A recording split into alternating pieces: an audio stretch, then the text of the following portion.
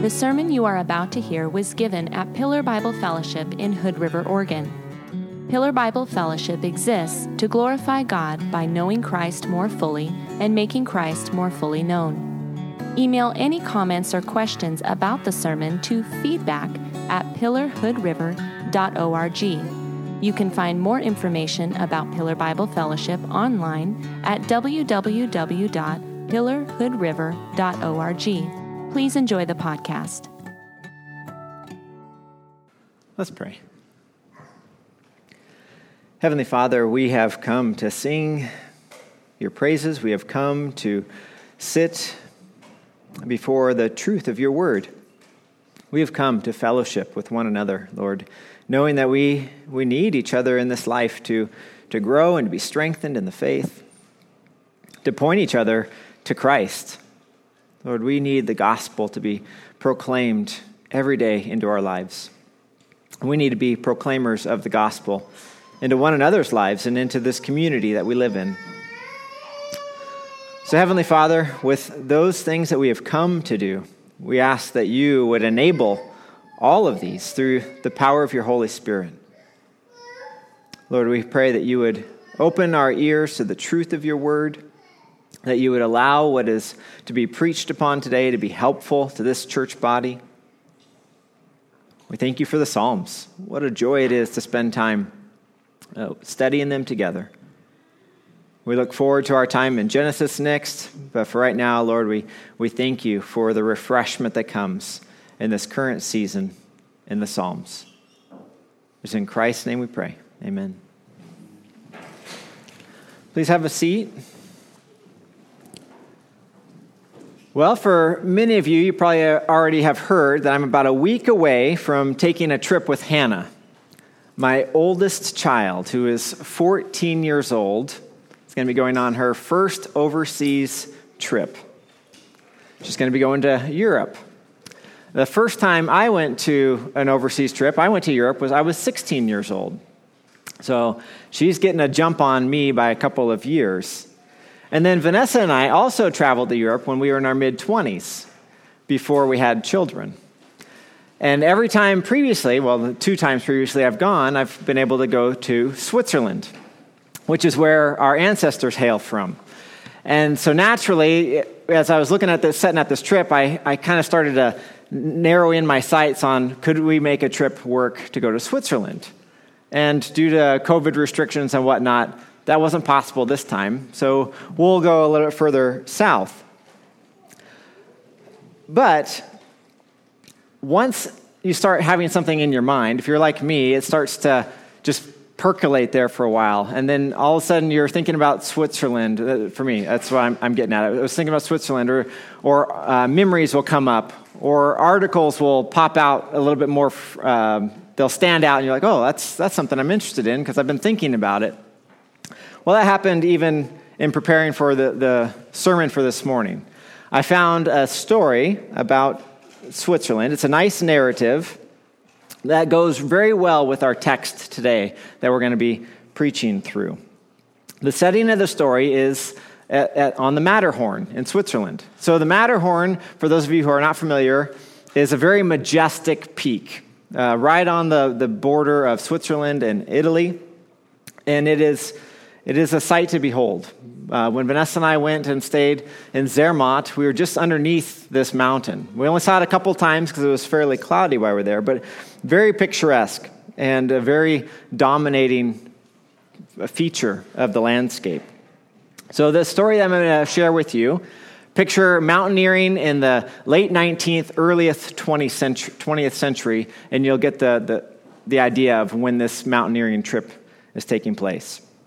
So I got this from a book written by Reuben Torrey, and this is what he writes. 4 men, once climbing up the slippery side of the Matterhorn, a guide and a tourist, a second guide, and a second tourist, all roped together. The lower tourist lost his footing and went over the side.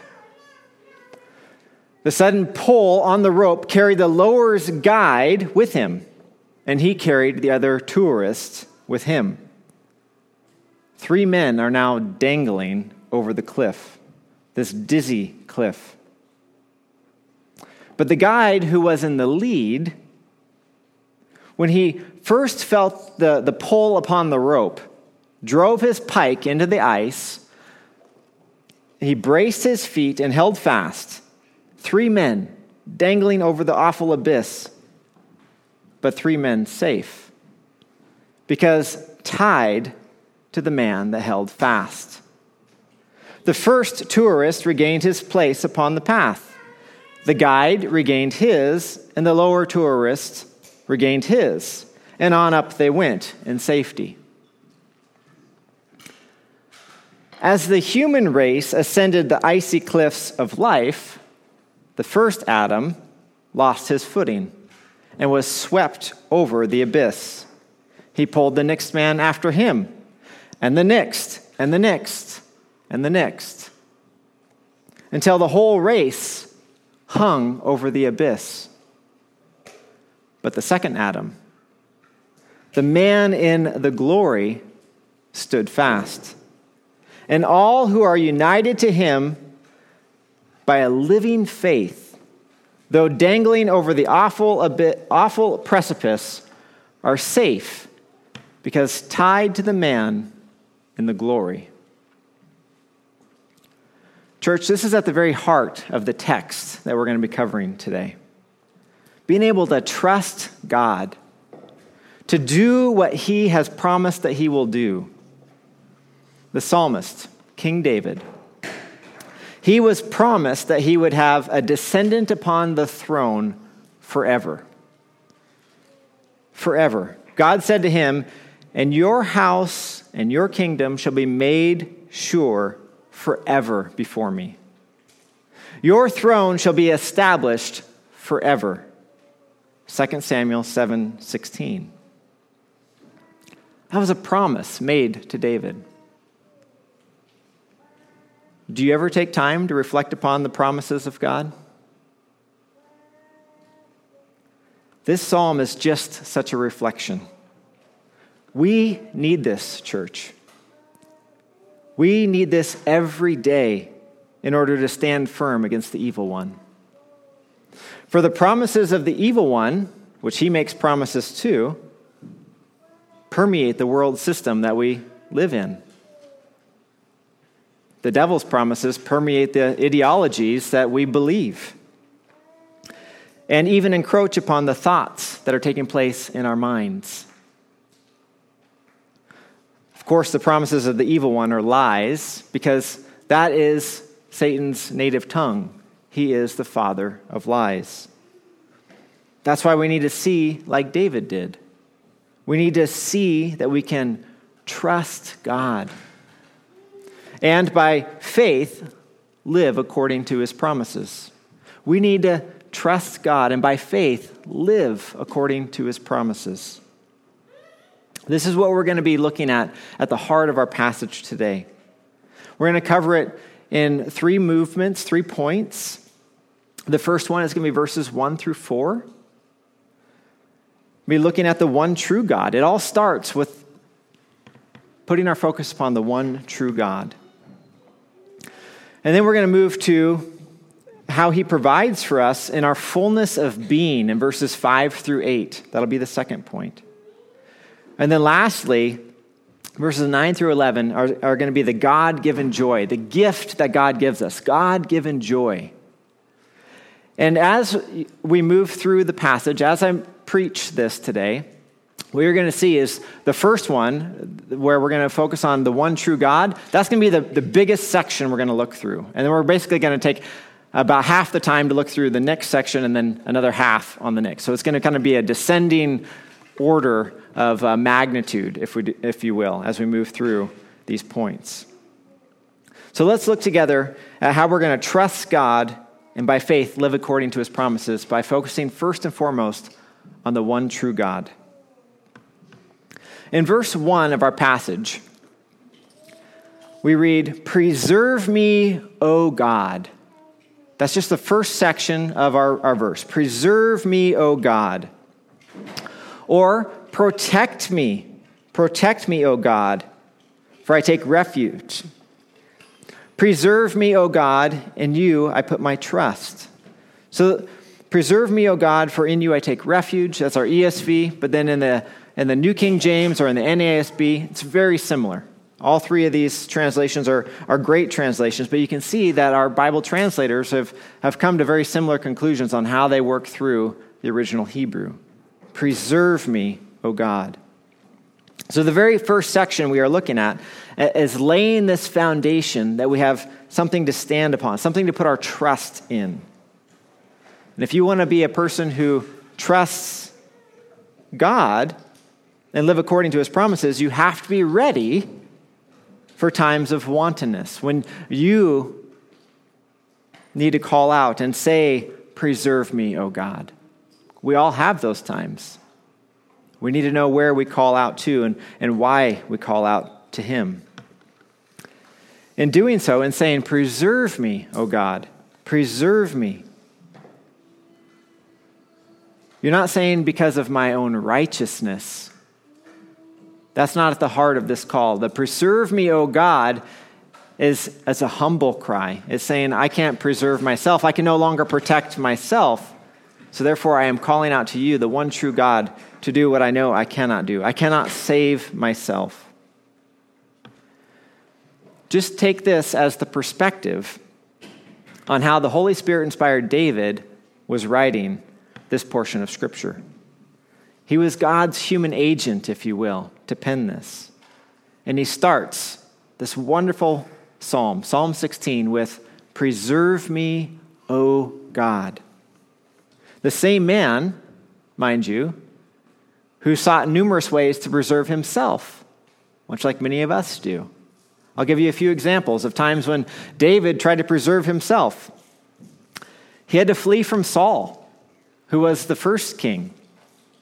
So on one of these occasions, he's fleeing from Saul, and he flees to the land of his enemies.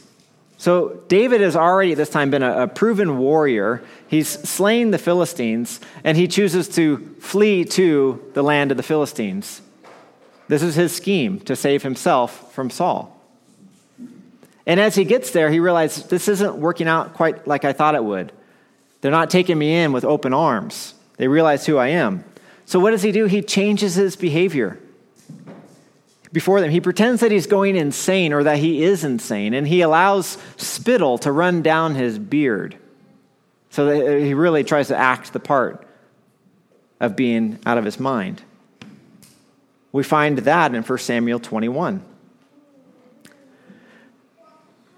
David similarly, while he's fleeing, doesn't have weapons with him, doesn't have any food with him. So what does he do? He goes and he asks the priest, hey, is there anything to eat around here?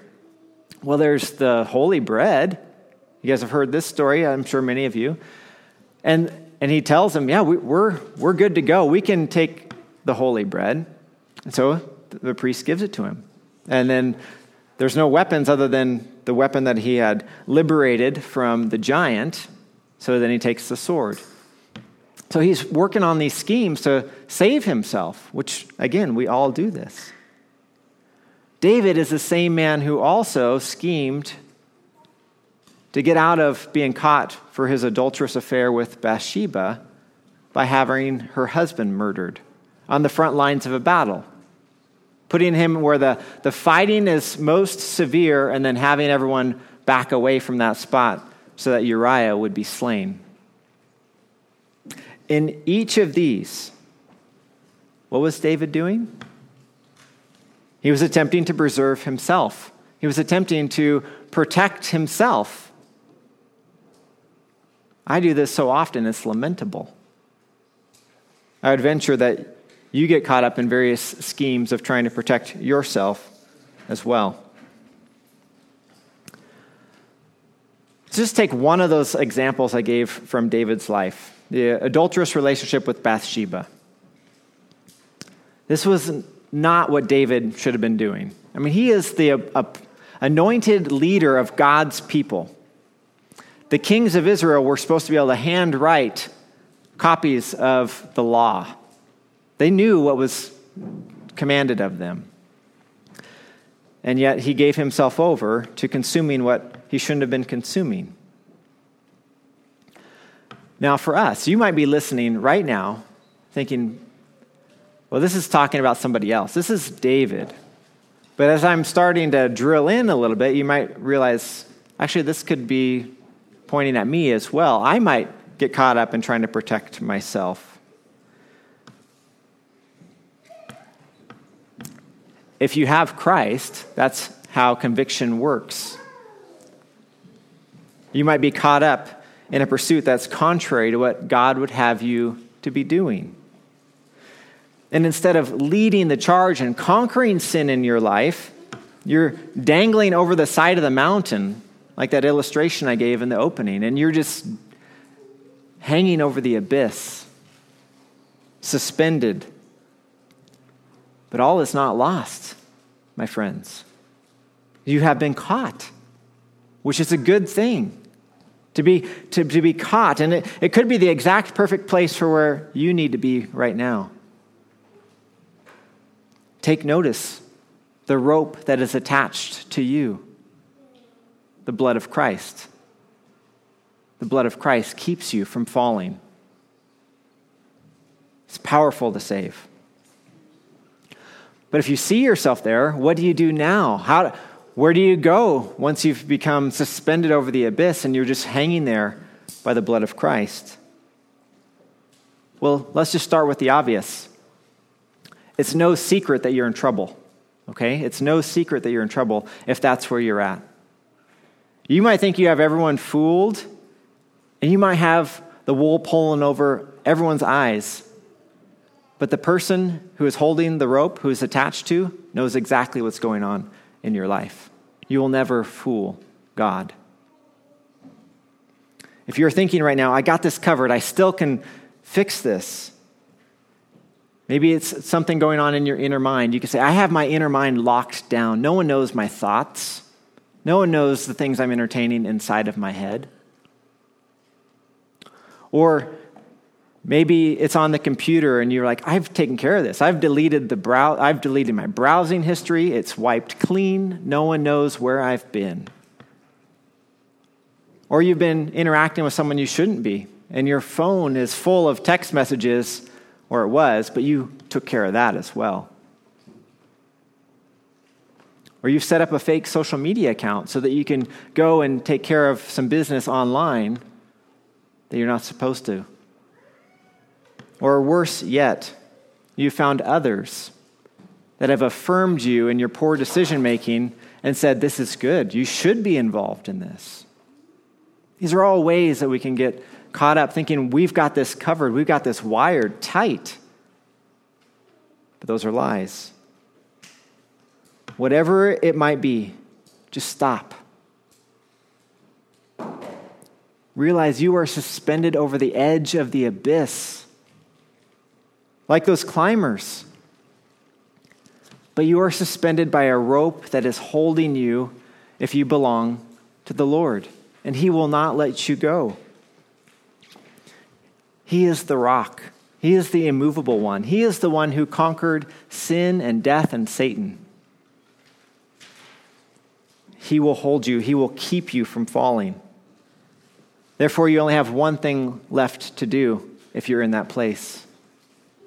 Call out to Him. Call out to Him. Call out to Him like David does at the beginning of the psalm, and just see what happens when you do. Call out to Him and see what happens when you do. Trust God. And by faith, live according to His promises. The pattern of what takes place after this initial move in your life, is spelled out in the rest of the psalm. As we go through each one of the stanzas, you're going to see how this just continues to cascade into a life that eventually gets to everlasting joy. But it starts with calling out to God. Preserve me, O God, for in you I take refuge. It starts with a call out to the one true God. It can even be a desperate cry to Him. But in crying out to Him, you acknowledge that your dependence is upon him. He is so good, church, to listen. He is so good to listen to us and to protect us. Each and every one of us have sinned against God. Woefully, we will continue to do so. We will sin against him again. It is to our shame. It is to our shame that we will do so. But calling out to him is to his glory. So every time, take that step, call out to God and see what he will do. In verse 2, we read, I say to the Lord, you are my Lord. I say to the Lord, you are my Lord. And just briefly, like any of us that are up here preaching will do, we're going to try to help take a look at what the Bible translators are doing for us when they capitalize L-O-R-D. What they're helping us do is realize this is the covenant name of God. This is Yahweh. I say to the Lord, I say to Yahweh, you are my Lord. And we can then, once we realize, well, what's being told to us by the translators, we can then pray this prayer more accurately ourselves and say it more accurately ourselves, like the psalmist is encouraging us to do, and like I'm encouraging you to do.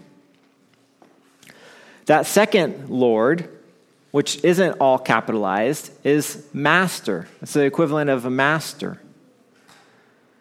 So now, as we know what these words mean, we can see what's behind this heart cry, this prayer. It's this. It's the one true God. The one true God, he is my God. The one true God, he is my God. And I say to him, you are my master. That's how this verse would read if we were to say it in our language, in our prayer. And when we say, God, you are my master, we're saying you have complete control over my life. You direct my life. And this just builds. It builds bigger and bigger, this truth upon truth, which guides us into all of life. I say to the Lord, you are my Lord. I have no good apart from you.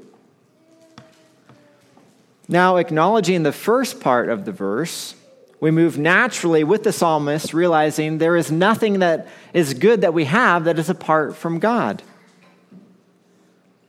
Can you say that along with the psalmist, that nothing good that you have is apart from God? This is a probing question, and one that I would encourage us as a congregation to think about a bit, to journal on if you're a journaler, or even if you're not a journaler, maybe take out a piece of paper tomorrow morning when you open up your word and say, God, is there something in my life that I count as good that is apart from you? And highlight what that is. And then share it with someone that you trust in the faith, at the community group that you attend, with your spouse. Think about it. Spend time thinking about it biblically and critically to see if there's something that you are holding on to that you think is good that is apart from God. Because everything that you have that is good is from the Lord. This means if you or I believe that in keeping or pursuing that thing that we've identified that's not of God,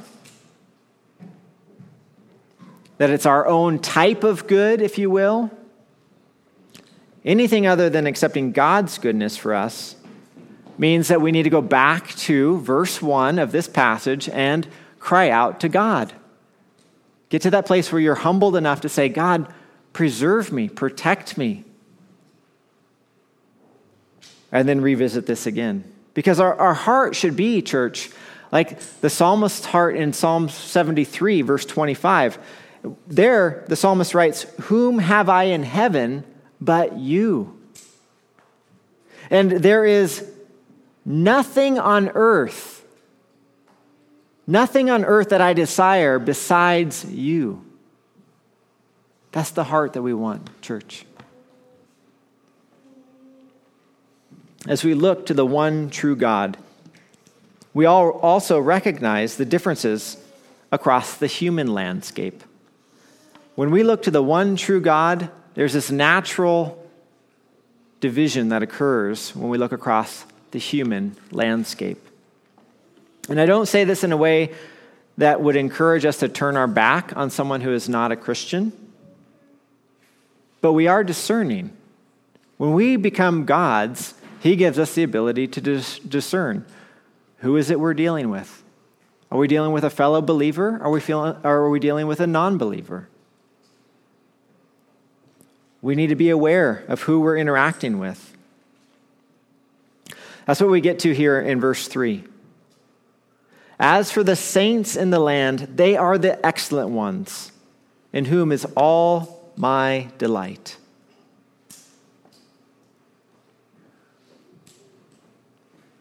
My parents are really good about sharing with me when they encounter other Christians. My parents, who aren't here again this morning, they take care of people in the hospitality business. A lot of times they'll come and join us via Zoom if they can.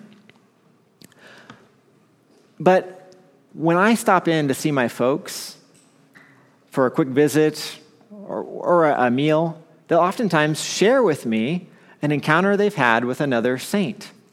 And it's very uplifting to them.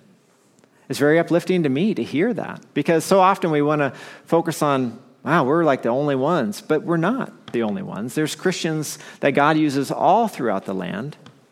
It's just we tend to know who we're closest to.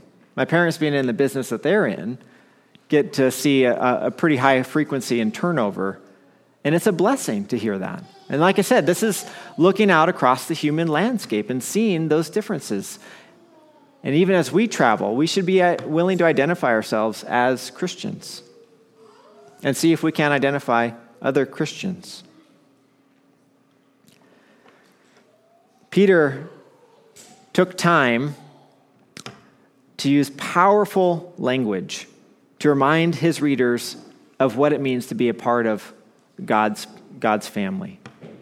In 1 Peter 2:9, the passage we've touched upon many times before, is worth writing down in your notes if you're keeping notes. 1 Peter 2:9 says, "But you are a chosen race, a royal priesthood, a holy nation, a people for his own possession, that you may proclaim the excellencies of him who called you out of darkness into his marvelous light." 1 Peter 2:9. That's a big difference compared to those who haven't been called into the royal priesthood or the holy nation. So, contrary to those who are in this group, who we would call saints, is another group. So, contrary to this group we just covered, is another group. The psalmist describes them in verse 4. Now, listen to how this description goes. "The sorrows of those who run after another god shall multiply. Their drink offerings of blood I will not pour out, or take their names on my lips." So what the psalmist is doing here is clearly articulating practices that are not in keeping with what God's people do. Different practices, religious practices, if you will, that are false. Not after the one true God. They're clearly pursuing that which is contrary to God, false gods. We encounter this group and we still have a responsibility to share the gospel, to interact, to be faithful to the Lord's commission to make disciples wherever we go. But church, even though we are to interact, that does not mean we participate or take on these practices. They are still to be away from us. They are to be separated from us. We are not to take the name of a false god upon our lips or to offer the sacrifices to a false god that they would offer. And this can be a difficult task. It may seem easy enough, as I'm sharing with you here in this nice setting. Oh, of course not. I'm not going to do that. I wouldn't do those things. But you get caught up in a conversation with a close coworker And next thing you know, you're nodding in agreement and going along with the things they're saying, because you're going to have to come to work the next day and the next day and the next day. When do you share the truth? Obviously, they're somewhere else. But once you get entrenched and you go down that path, it's hard to get out of it. We tend to be uncomfortable with what Jesus said, that he came to bring a sword. He didn't come to bring peace, but he came to bring a sword. Mark 10:34. That means when we hold to what he held to, when we hold to what Jesus held to and live the way he lived, when we speak the way he spoke, we're going to get the result that he promised. Let me remind you what he said in John 15:18. If the world hates you, know that it has hated me before it hated you. That is going to happen. Jesus said it would. If we are doing what Jesus said we should do, we can expect that the world is going to hate us. Do not hear me say that we're trying to be hated. Okay, we're not trying to poke the bear. We're not trying to get hated by those who would be opposed to us. But it will happen if we're being faithful to walk according to God's word in this life. But that is okay, for we have much more to look forward to besides what this world offers. This world is temporal. And although we may find much goodness in the lives God has given us, it's not eternal. There might be glimpses of eternal glory, but that's all they are. They are glimpses of what is to come. So as we just took time to look at what it means to follow the one true God, to stand firmly established and gazing upon him, calling out to him, and what that means for our life, that we are his chosen people, this allows us now to look forward to what he does with us. If we are his, if we look to him and we trust him, we can expect that he's going to give us our fullness of being. If you think, I'm just a shell of a person walking around, I don't even know who I am, look to God and expect he's going to give you his fullness of being that he wants you to have. He's going to fill you. That's what we're going to look at next, our fullness of being. In verses 5 through 8. In verse 5 of chapter 16, it says, "The Lord is my chosen portion and my cup. You hold my lot. The Lord is my chosen portion and my cup. You hold my lot." When I first read that, when I look at it and don't really meditate upon it, but just read through it, the first thing that comes in my mind is this just mound of good food, like this portion, this feast. And in my hand, this cup. I'm not a wine drinker, but I'm picturing from the biblical text that it's a good cup of wine, unending. That's what I picture in my mind. But then when you slow down and you say, well, what's really being shown here in the text? What is my portion? The Lord is my chosen portion. The Lord is my chosen portion. This isn't necessarily going to be a tangible. This is knowing that God is your chosen portion. This is what is being presented here. We get to be part of God's family. That is what is so special about being a part of God's family, is that we have this ongoing relationship with him. Seth, when we were preaching through Ephesians, he hammered on this in one of the sermons. We get God. You guys remember that? Seth was up here saying, we get God. That is our chosen portion. We get God. And God gets us. That's what's being expressed here in verse 5. And it's very similar to what we saw in verse 2. At the end of verse 2, we have no good that's apart from him. No good comes that is apart from God. And it's this idea here again in verse 5.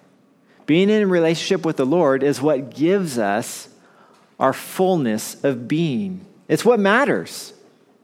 And it's the way that he directs our life to glory, to his glory. He directs my life to his glory. That is our portion. It doesn't mean that you have to have the perfect job. You don't have to have the perfect house. You don't even have to have a house to have a perfect portion. As long as you have God, your portion is cared for. For all of eternity, your portion is cared for. We work diligently where God has placed us, and we trust him with the outcome. And as we go through this life, we are going to find that we're going to be placed in different settings. We are starting to get stratified as a church body, which is a good thing. We have young and we have more old and everything in between. We have some that are going off to college soon, some that will be here, some that are maybe going to retire at some point. Who knows? But in each one of those places, as we live for God, we trust him for the outcome. He is our portion. We work diligently where he puts us. And now, just because I stand up here and I say that we work diligently where God has placed us, and we trust him with the outcome, doesn't mean that we don't struggle to take control. I know I struggle with that. I want to take some control. But we are to trust God with the outcome. You are to trust God with the outcome. We are to encourage each other in that light to trust God with where he has us. Right on the heels of verse 5, God being our chosen portion, is verse 6. Verse 6 reads, "The lines have fallen for me in pleasant places. Indeed, I have a beautiful inheritance." The lines have fallen for me in pleasant places. Indeed, I have a beautiful inheritance. As this psalm is being worked through, as we're coursing through it, remember we start out with a call out to God. Preserve me, O God. As we have continued to follow what comes after that, we get to this place near the middle of the psalm where the lines have fallen for me in pleasant places. Indeed, I have a beautiful inheritance. Isn't that a far cry from just preserve me, O God? But it has to start there in order for us to get here. And it's going to continue as we go along through this passage. And I've already shared with you some of the not-so-rosy parts about David's life. If you take time to read in the Old Testament about King David, you're going to see that there's more. It's not just the few that I selected. He struggled, just like we all struggle. And yet, this was still true as he penned it. It's true for us as well. That what God has promised for us is better than what we might be walking through right now in this life. But it's far better. What's being highlighted is that as we increase our trust in God, we notice that what we have now pales in comparison to what he's promising us in the future. As we trust in God now, we realize what we have before us pales in comparison to what he's promising us in the future. He is working out our salvation in Christ. Focus upon that. And we too start to say, I have a beautiful inheritance. I have a future that is secure. It's been purchased by Christ.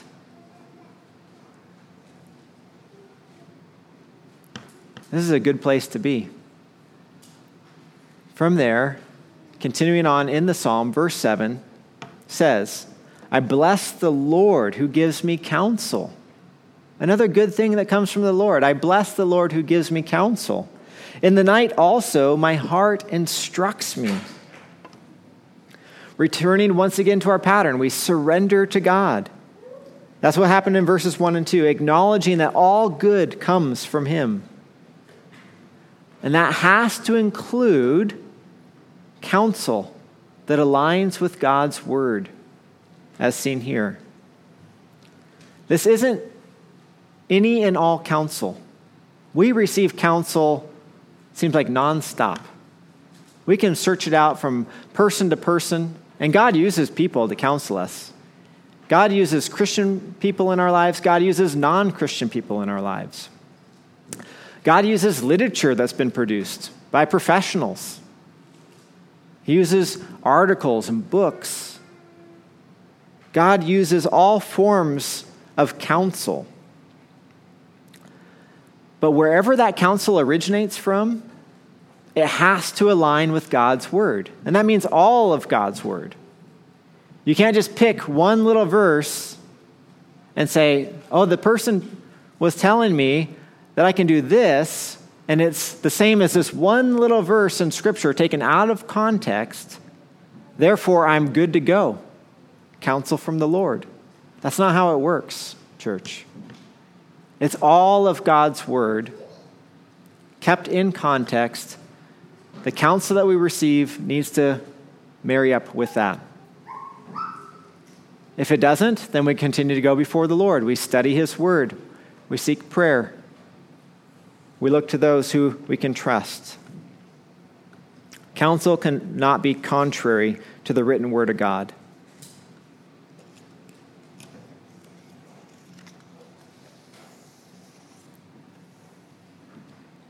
But the counsel that we do receive, that is from God, is part of our beautiful inheritance. It is so good to grow in wisdom, in truth, and to see good and evil. And we're given that discernment as we walk with the Lord. It's a good thing, and we can ask the Lord. As we're studying Scripture and as we're struggling to put it into real life application, like, God, what does this really mean for me in my life right now? You can ask him, God, what does this mean for my life right now? You can ask the elders of the church. We want you to ask us. We'd love to entertain the challenges that you're facing and to go to Scripture with you and to pray with you. Ask. Ask for help. Seek counsel. God says it is a good thing, and all counsel needs to be in accordance with his word. Ask the elders. We have given ourselves to much time of study of God's word. That is what we do at our elder meetings. We study God's word together. We pray together. We pray for you together. But if you don't ever come and ask us, like, I need some clarity. I'm struggling with this area or that area. We can only do so much. Ask. And this is for anybody in the church. This is for fathers and mothers. This is for husbands and wives. This can be husbands and wives separate, husbands and wives together. It can be for teens and those who are younger than teens. It's our privilege to come alongside you, to encourage you and to help you. And we can do this in part because of what we see in this next verse. In verse 8, I have set the Lord always before me. Because he is at my right hand, I shall not be shaken. This is our aim as shepherds. We want the Lord always to be set before us. This was King David's desire. He wanted the Lord to be always before the people, to be seeking the Lord. And he did that. That's why God says he had a heart that was after his own, because he continued to seek the Lord. Did he have struggles? Did he fail? Yes, we've already highlighted some of those. But the pattern of his life was such that he would always return to God, to put the Lord always before him, to see God high and lifted up.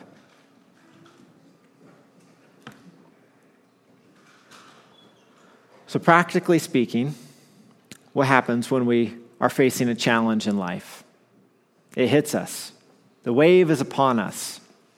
And next thing you know, you're flailing around like you're drowning. Isn't that how it usually works? The conflict happens. It's like a giant wave comes over you, and you start flailing around. We think, I've got to do something and I've got to do it right now. The answer needs to come immediately.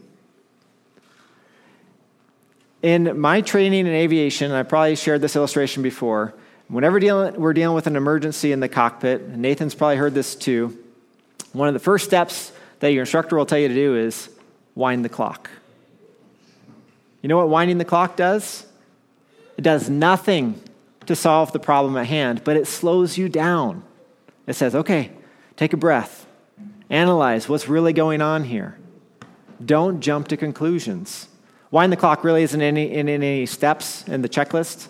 It's just a technique. But it slows you down. And that's what we need to do when we're in the middle of a conflict. Slow down. Don't feel like you have to solve it right now. Get adequate counsel from the Lord. Make sure it's in accordance with His word. And you will be blessed. Put the Lord always before you. And what is the result of that? You're going to have an unshakable foundation. The scriptures here say unshakable. Unshakable. I want that kind of a foundation. Vanessa and I put Matthew 7:24-27 in our wedding ceremony. It's Jesus' parable of building the house on the rock. We want a solid foundation in our marriage. As a church, we want a solid foundation to live our lives upon. That's Jesus Christ. So in our community group this week, what I intend to do is to look at how Peter uses and incorporates this section of Psalm 16 in the Sermon on Pentecost. So at the very beginning of the church age, talk about a foundation point in the life of the church. On the day of Pentecost, Peter preaches. A section from Joel is there, and then a section from Psalm 16 is in that sermon. We're going to take a look at the foundational aspects of what it means to have an unshakable foundation in Christ. And I would encourage you to take a look at this for yourself and say, wow, God started the church age, if you will, really set it on fire on the day of Pentecost. And this was in the sermon that was preached on that day, inspired by the Holy Spirit to bring about 3,000 souls added to the church at once. It's a place I look forward to spending some time with in community group this week. So here we are. We've reached another transition point in the sermon. We've reached another place where we're going to move from looking at the fullness of being, which hopefully you've been feeling this swell as we focus upon the Lord. And we're going to shift from there to saying, well, what could happen next? If God is the one true God, He's given us our fullness of being. Well, now we realize that there's joy in walking with the Lord. He has given us joy. It's a gift. It's been blessed upon us, given to us. And it's not going to diminish in the face of hardship either. In verse 9, we read, "Therefore my heart is glad, and my whole being rejoices. My flesh also dwells secure." This just gets better and better and better as we're going through Psalm 16. We course through this psalm, and as it unfolds in the manner that we've been seeing, we call out to God. We put our trust in Him and what He can do, seeing that He knows better than we even know. We might think we know what we're doing, but God knows better. So we seek Him and say, God, show me where I'm being blind. And He does that. He is faithful to give us trustworthy counsel. And we come to a place where we cannot be shaken, that we are on a firm foundation. And what follows that? Joy. Joy follows. And that's where we are right now. A heart of gladness, a whole body rejoice. A whole body rejoicing experience. Church, each of us are being tossed about in this life as we're walking through it. Some of us right now more violently than others. But ask yourself, where are you finding your gladness? Where's your gladness coming from?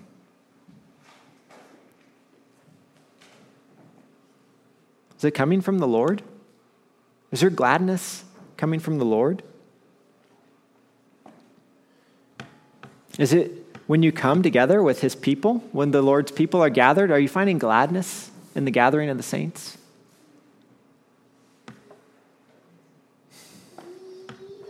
What we find as we are walking with the Lord, there is joyfulness there. There is a gladness of heart. There is a rejoicing to be had.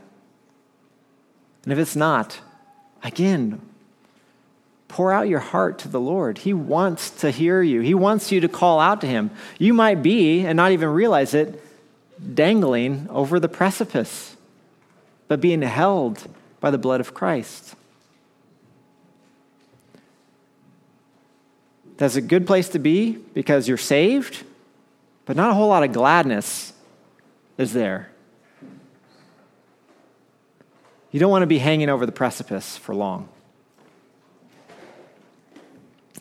What we see is in verse 10, "For you will not abandon my soul to Sheol, or let your Holy One see corruption."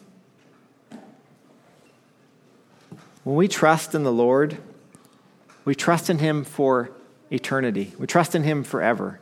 Yes, for right now, but more importantly, for where we're going for all of eternity. And this is our security. Our soul is not abandoned to Sheol. But what about this portion at the end of verse 10, where it says, "Your Holy One will not see corruption," or no corruption for the Holy One. Or in the NASB and in the NIV, "The Holy One will not undergo decay."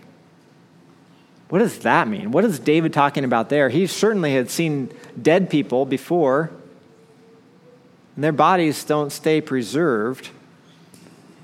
So once again, David is acting prophetically here. He is speaking prophetically of one who was to come, who would sit upon his throne that would not see decay. Church, you realize who he's talking about. He's talking about Jesus Christ, who rose from the dead, who conquered death, the resurrection power of the Lord Jesus Christ. Prophetically, David was speaking to this.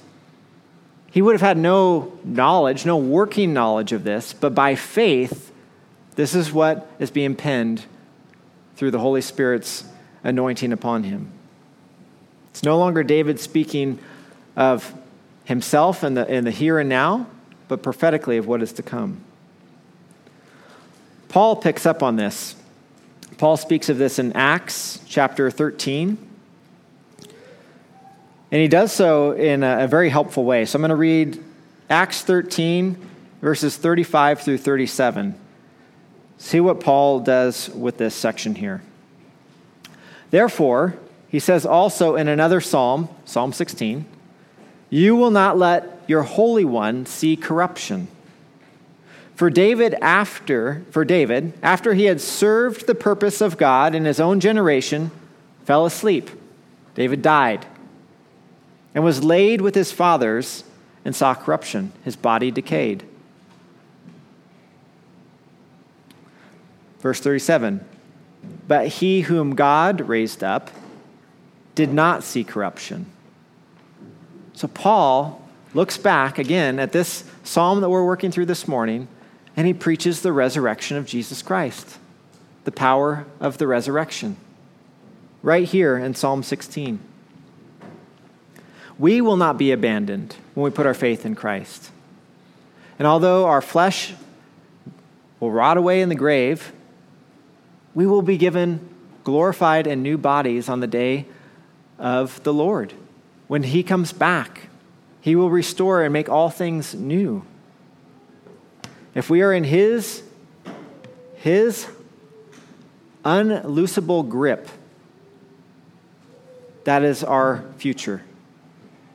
Now, the devil will try to destroy this, and will tell you it's a fallacy, but it is true. God's word affirms it. This leads, again, to praise. If God is holding us like this and not abandoning us to Sheol, and his Holy One will not see corruption, this brings us to verse 11. You make known to me the path of life. In your presence there is fullness of joy. At your right hand are pleasures forevermore. This is where you have to get to.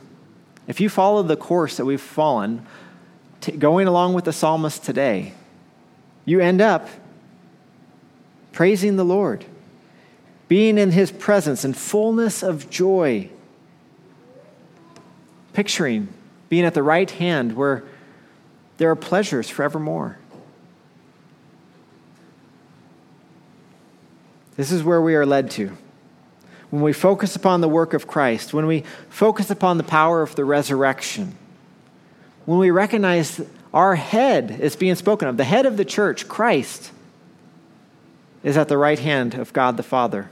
He is our leader, and he has done all of this for us. He makes known the path of life. I want that path. He makes it known. I want to see it more clearly, and I want to walk upon it.